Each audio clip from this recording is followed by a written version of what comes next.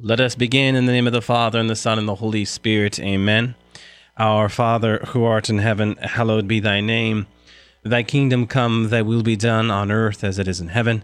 Give us this day our daily bread, and forgive us our trespasses, as we forgive those who trespass against us. And lead us not into temptation, but deliver us from evil. Amen. In the name of the Father, and the Son, and the Holy Spirit. Amen. Well, welcome to another edition of Seeds of Truth. This is your host, Joel Craft, coming to you from KKXX Studios, Chico Life Radio 104.5 FM and AM 930. It's great to have you with us another Monday evening where we have the opportunity to reflect into the richness of our faith. Most especially this call we have to witness to our faith. If you have been joining me over the past few weeks, you know that we have started a series on the relationship between medicine and faith. And this series comes to you because of you. You have requested from me to bring in different medical professionals so as to discuss how they incorporate faith into their practice and how we might learn from maybe some of their storytelling, some of their wisdom. And so, this is what we are doing here. We are in our third week. A couple weeks ago, we had the opportunity to reflect with James Mabry, a PA who lives up in Grass Valley. And last week, it was Nick, who is also living in the Sacramento region, a doctor. Well, this evening, I'm excited because we have the opportunity to listen to Matt Schaefer tell his story. Matt Schaefer is a physical therapist with Easter Seals, and he also works with some local school districts. And he is also a parishioner from St. John the Baptist Catholic Church. So, Matt, it is great to have you with me this evening. Hey, thanks, Joe. It's good to be here. So, Matt, a physical therapist. I think a lot of our listening audience probably know what a physical therapist is. But for those who maybe don't know what a physical therapist is, if you can explain to us what it is that you actually do. Yeah, physical therapist at its basic level is a medical professional who specializes in rehabilitation of an injury. You see us in a variety of settings. Hospital may see a physical therapist in a hospital working with somebody who had a stroke and needed help, becoming more independent so that they could leave the hospital. Or sometimes you often see us in outpatient clinics around town working with people who've had injuries, shoulder injuries, hip injuries, things like that. I'm a little different. I work in pediatrics. I work with kids. I work with the kids with a variety of ages. My primary specialty is working with babies from 0 to 3. And we work with children who have had injuries, not athletic injuries, more like injuries maybe when they're in utero, injuries of the brain, maybe a genetic condition, things like that. Things that are causing these children to be delayed and are often not being able at all to do things as simple as sitting or walking or moving around. And it's up to us to try to maximize their functional abilities, working with their families. We have a pretty unique opportunity in my program. We could go to the children's homes and work with their families and developing a program to work with them. And it's pretty unique in this day and age to be able to spend a pretty good amount of time with our families and really get to know them. And so that's what I do. I work with pediatrics. What an incredible ministry you've been called to, Matt. As I listen to you talk, I hear the word family and how you are called to be this bridge between, these families and God. In today's age, families are so often very private, and we are not invited into the home. But here you are, a medical professional, certainly invited into homes all the time, every day. And what a ministry it is to be able to engage your patients and these families in such an intimate setting, and at the same time have the opportunity to be this bridge, to have the opportunity to be able to communicate God's love in the way in which you are engaging these families. One of the things we've been talking about on this radio program over the past few weeks is the importance of presence to the patients, presence to the families. And what's unique in what you do, Matt, is I know you go to school districts, but also this capacity you've been given to go inside the home, such an intimate setting, and be present and be that bridge between them and God, and bringing the God who is all compassionate inside of their home, and at the same time stirring within them that sense of hope, that sense of the potential of what is yet to come. Absolutely. I can't think, there's very few things that can be scarier for a parent than to hear, from the doctor that your child will never walk. Your child, we've been told they'll be a vegetable.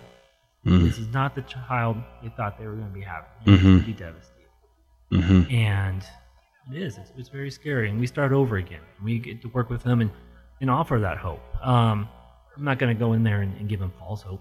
Sure, I'm never going to want to tell them something that I don't believe myself.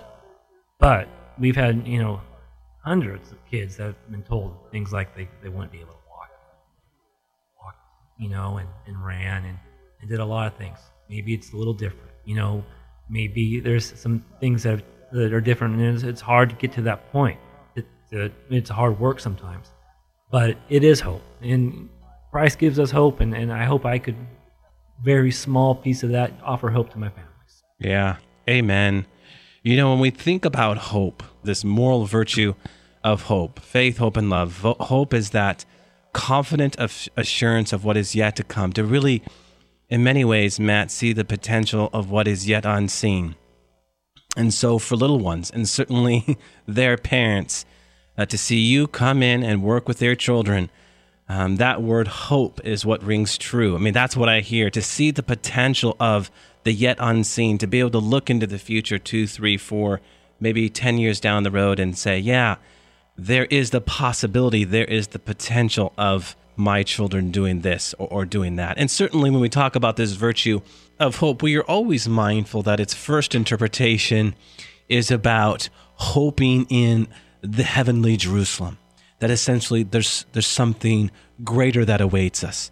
And I don't know, Matt, if you've had that chance to really be able to engage them in that, but I tell you what, at the very least, be able to work with them and to be able to journey with them, just not in their disability, but at the same time, their faith. What a privilege, what an honor. I'm sure in every way for children and their families, you are an encouragement. Yeah, I hope so. I often tell my families there's not a better time in the history of the world, at least in the United States, to have a child with a disability. There are a lot of programs. We're getting better at this, to offer our families. We've gone through as far as the United States has gone through a transition from more institutionalized care in the early part of the century, in the 20th century, to now it's more family-centered care, where the family is obviously the primary caregiver, and we're trying to give them resources, moving away from putting a child like in an institution or a center, to more family-centered care, which I think is a great thing, and in making the child and the family work together. And like I said, this is a great time. There are a lot of resources. There are a lot of people out there working to maximize this child and their family's abilities. Amen. Matt, your journey into becoming a physical therapist, you talk about these experiences you've had. Did you have any idea that this is what you were getting into? I wanted to be a PT, which is short for physical therapist, since probably junior high school. My vision, though, I'm a huge sports fan. I always thought I'd be working with athletes. I thought I'd be working in sports. The 49ers had training camp at my college. We worked with them in the summers. I thought I was going to be working with all the sports teams. And, those therapists are great that do that. But by the time my schooling was over for physical therapy, I was kind of lost to a certain extent. I realized I didn't really want to do that. I didn't really want to work in athletics like I thought I did. And an opportunity arose down the street. I was volunteering at a local Easter Seals clinic during my schooling, and opportunity arose right after graduation that they were starting this pediatrics program for babies.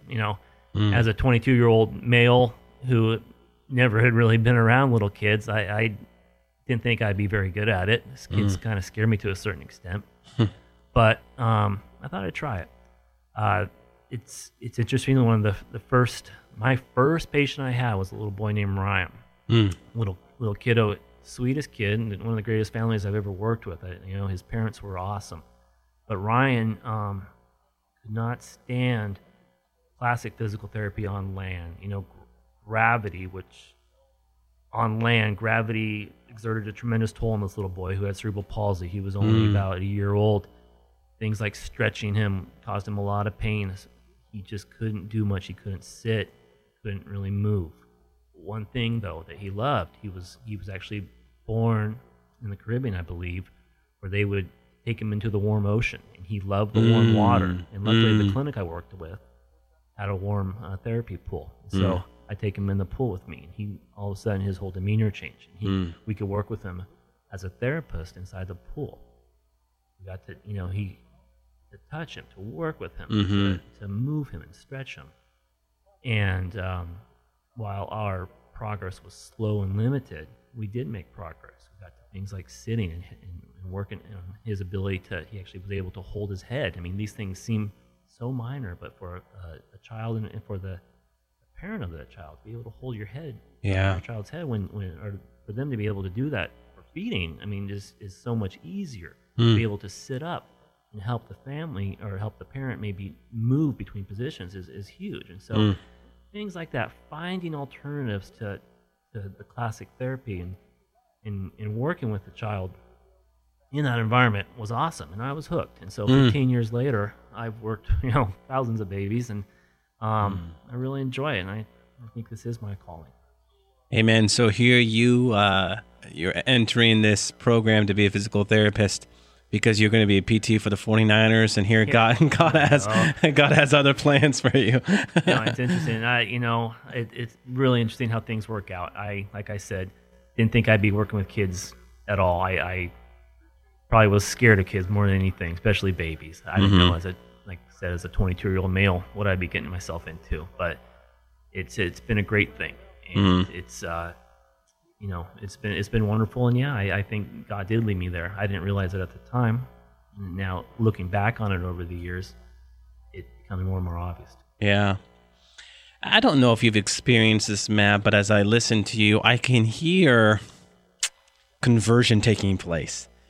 God slowly reveals himself over time in our journey of faith, in our different walks, and in that he reveals himself so that we might conform closer to him. And as I, again, hear you talking about this very specific experience, there's a part of me that is hearing a conversion, No, I would agree with that.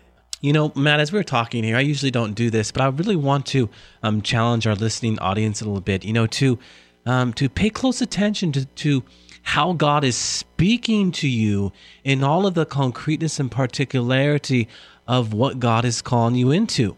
And maybe you have this grand vision of doing this or that, and you follow that lead, and in following that path, God reveals himself to you in an unexpected way.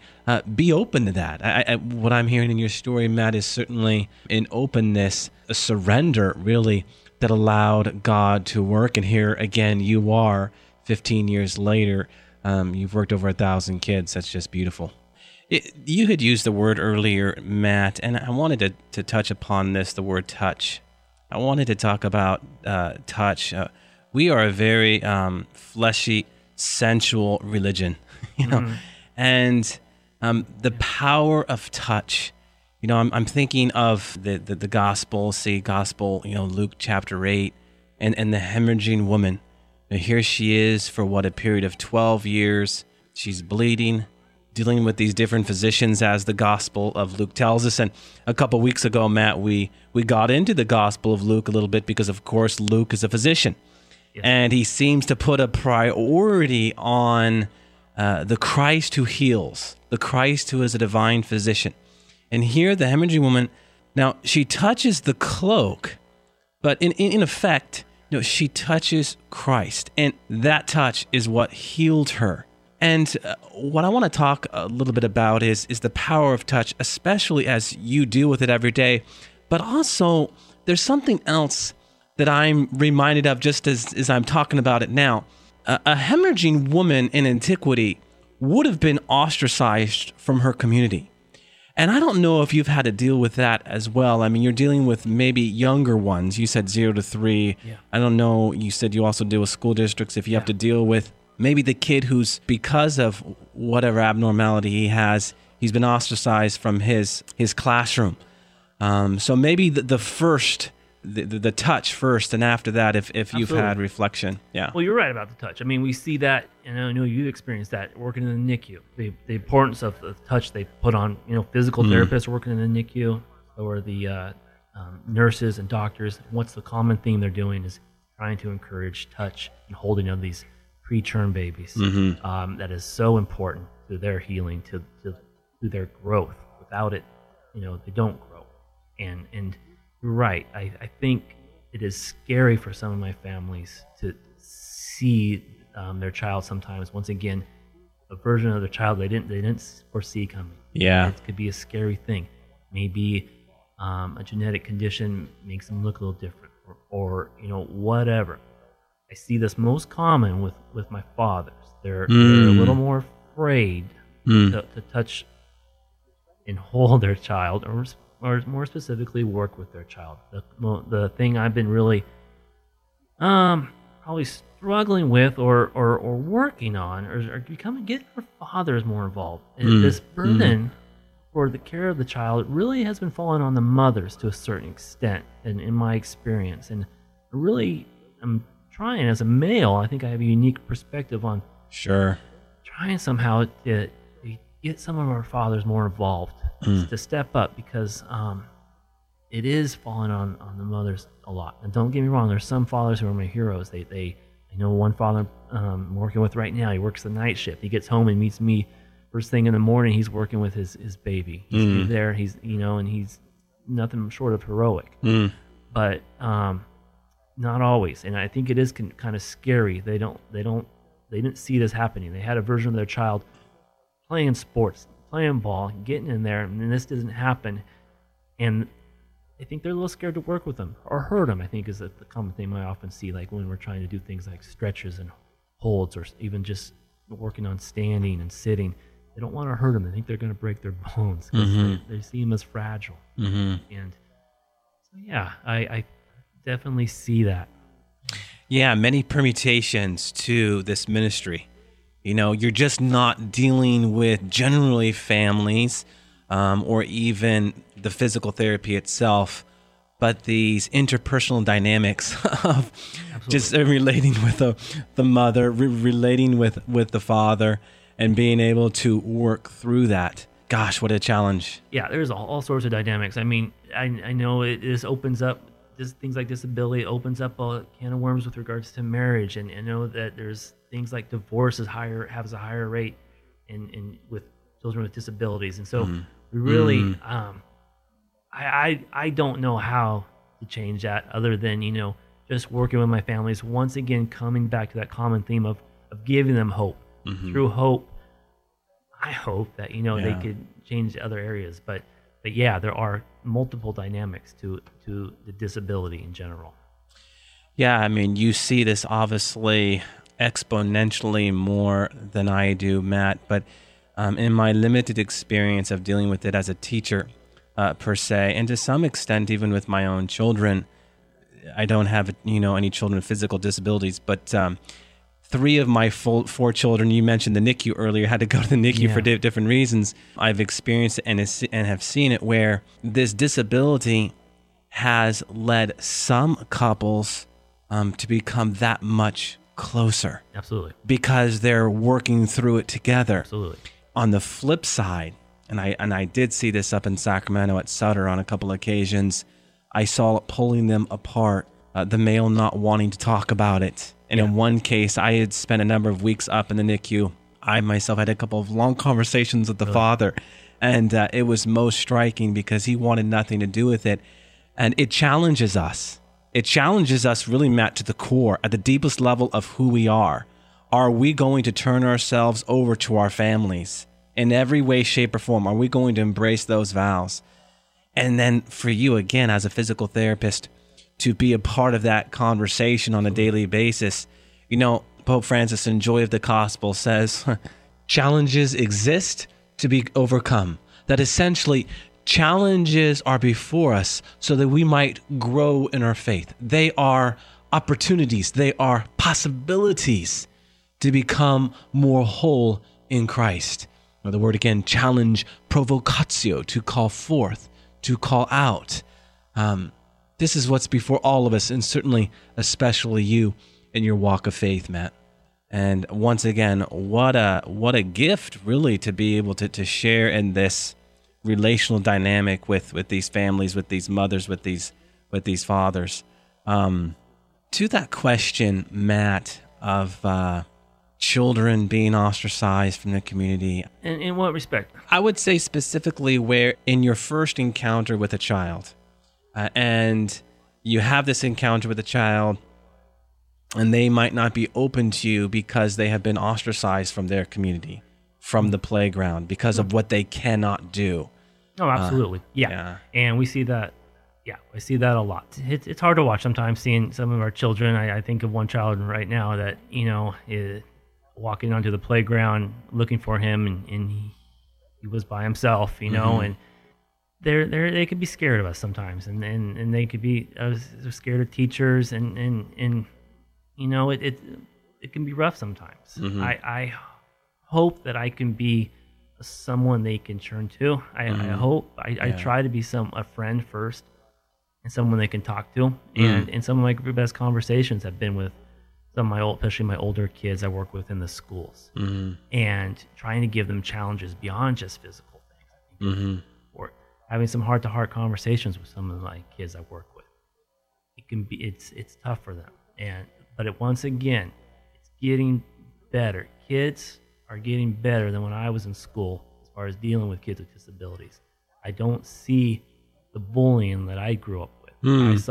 I remember seeing this in school, kids being teased and beat up, and that I feel like, at least in the schools I work with, they're really doing a better job of, for whatever reason, these kids are really a normal part of the school. Sometimes, like I said, kids, they might act out a little bit. There could be a variety of other things going on that's causing that. Like I said, that one child's by himself. But I'm happy to say that kids are getting better at this. They're willing to accept you, as long as you're kind. They're kind too. It's good to see. It's actually it's nice to see this time. Do you find yourself, Matt, speaking to them as a friend while you're working with them, or is it something that you do in another setting? Oh yeah, we're buddies. We're buds, and I'm not. My style of work is, working with his kids is you got to be friends first. Yes, they're going to be scared. Yes, So we play, we hang out. Yeah, they don't really call me Mister or anything like that. Kids sure. need play. Kids, that's how they best respond. And I try to, as a therapist, find the best way to respond. It's going to be pretty hard to tell a 1-year-old what to do. Command them to do 5 push-ups or something like that. So we have to find ways to do that, and that's really through play. That's what we do with pediatrics. So it's fun, and that makes it a fun job. What kind of job, what other job do you get to play and get paid for it? It's a pretty amazing opportunity, and I've been blessed by that. Amen to that. One of the things that we have talked about on this radio program in various contexts is the importance of trust. Really, before you can engage anyone in any subject matter, there must first be trust, and that's, of course, what I'm hearing you're saying right now. Absolutely. Absolutely. And we start with that trust going back to touch. You have to. We show them. I try to through my touch. I show them things like stretches. I never go to a point where I'm causing them pain. I'm trying to show them to trust me that these scary things that I'm going to be doing are not going to be painful, but they're going to be there to help them. Trying to facilitate, meaning to try to make them do certain movement patterns. And it's, once again, through my touch that shows that. Are you ever able to bring in God to some of these discussions specifically? Yes, in pretty subtle ways. When the subject of God comes up most frequently when the child maybe takes a turn for the worse, or unfortunately, we've had some children even pass away. And we've had to really delve deep into why these bigger questions of why God allows this type Yeah. thing, Yeah. the question of that. And So you get that question. oh, sure, we Yeah. go into that. Yeah, yeah. We've had I still brings chills to me right now thinking of the phone calls I've had of a mom calling me from the hospital telling me what they told her about her baby twins. I'll never forget, finding out that the twins had a disease that was going to cause them to pass away in a few months, and it was. And we, over the course of a few months past that, had many conversations regarding that. And so I try to, make it the right situation and try to. I'm working on their time, but it's brought up a lot. I remember when we found out that Colby had a cleft lip and cleft palate. This is much lesser than maybe some of the things you deal with, but as a parent, this attention's brought to you, and you're like, whoa, this wasn't a part of our plans. And I remember a priest had pulled me aside, and we had a long conversation that, there's going to be a lot of things you're going to have to deal with. Yeah. Our son here the next year is getting a lot of ortho attention. There's going to be bone grafts. So I'll never forget the last thing he said to me. And this was when Colby was still in the womb. He said, understand this, Joe, that this is God's will. This is God's will. And it's going to make your son or daughter, we didn't know then, right? The best version of who God wants him to be as a son or daughter of God. And I understood what he was saying, but as years have passed, I have really appreciated what he said. Absolutely. For example, because of his intense speech therapy, his motor skills are just on another level. We had him playing the piano at the age of 4, and it's just, he blows me away. And I think to some degree, it's because of what he's had to deal with, so young. And I imagine that you've seen, as you've worked with kids and they've grown up, you've seen them become this incredible young man or young woman because of what they've had to deal with. Absolutely. No one could predict, when we started out what would happen. And it's an amazing process. And I'm just blessed to accompany the parents on that process, because it is a process and it's a journey. But at the end of it, most of the time, it's a great thing to see. Amen. Well, Matt, I'm looking up at the clock and we are out of time. Thank you, Matt, for the gift of your time. I really appreciated what you had to share, and I know our listening audience did as well. And maybe I'll have you back in another setting. I would love to. Thank you, Joe, for having me. You betcha, Matt. Again, it was an honor. Matt, one of the things that we are really trying to capture each and every Monday evening is how our story in of itself is a witness to our faith, and how we ought to not only be inspired by these stories, but at the same time convicted in our own lives to ask those questions. How am I bringing my faith into what I do? How am I being present to who God is calling me to be? And so certainly that continues to ring true. And again, thank you. Let us close with a word of prayer in the name of the Father, and the Son, and the Holy Spirit. Amen. All glory be to the Father, and to the Son, and to the Holy Spirit, as it was in the beginning, is now, and ever shall be, world without end. Amen. And God bless you.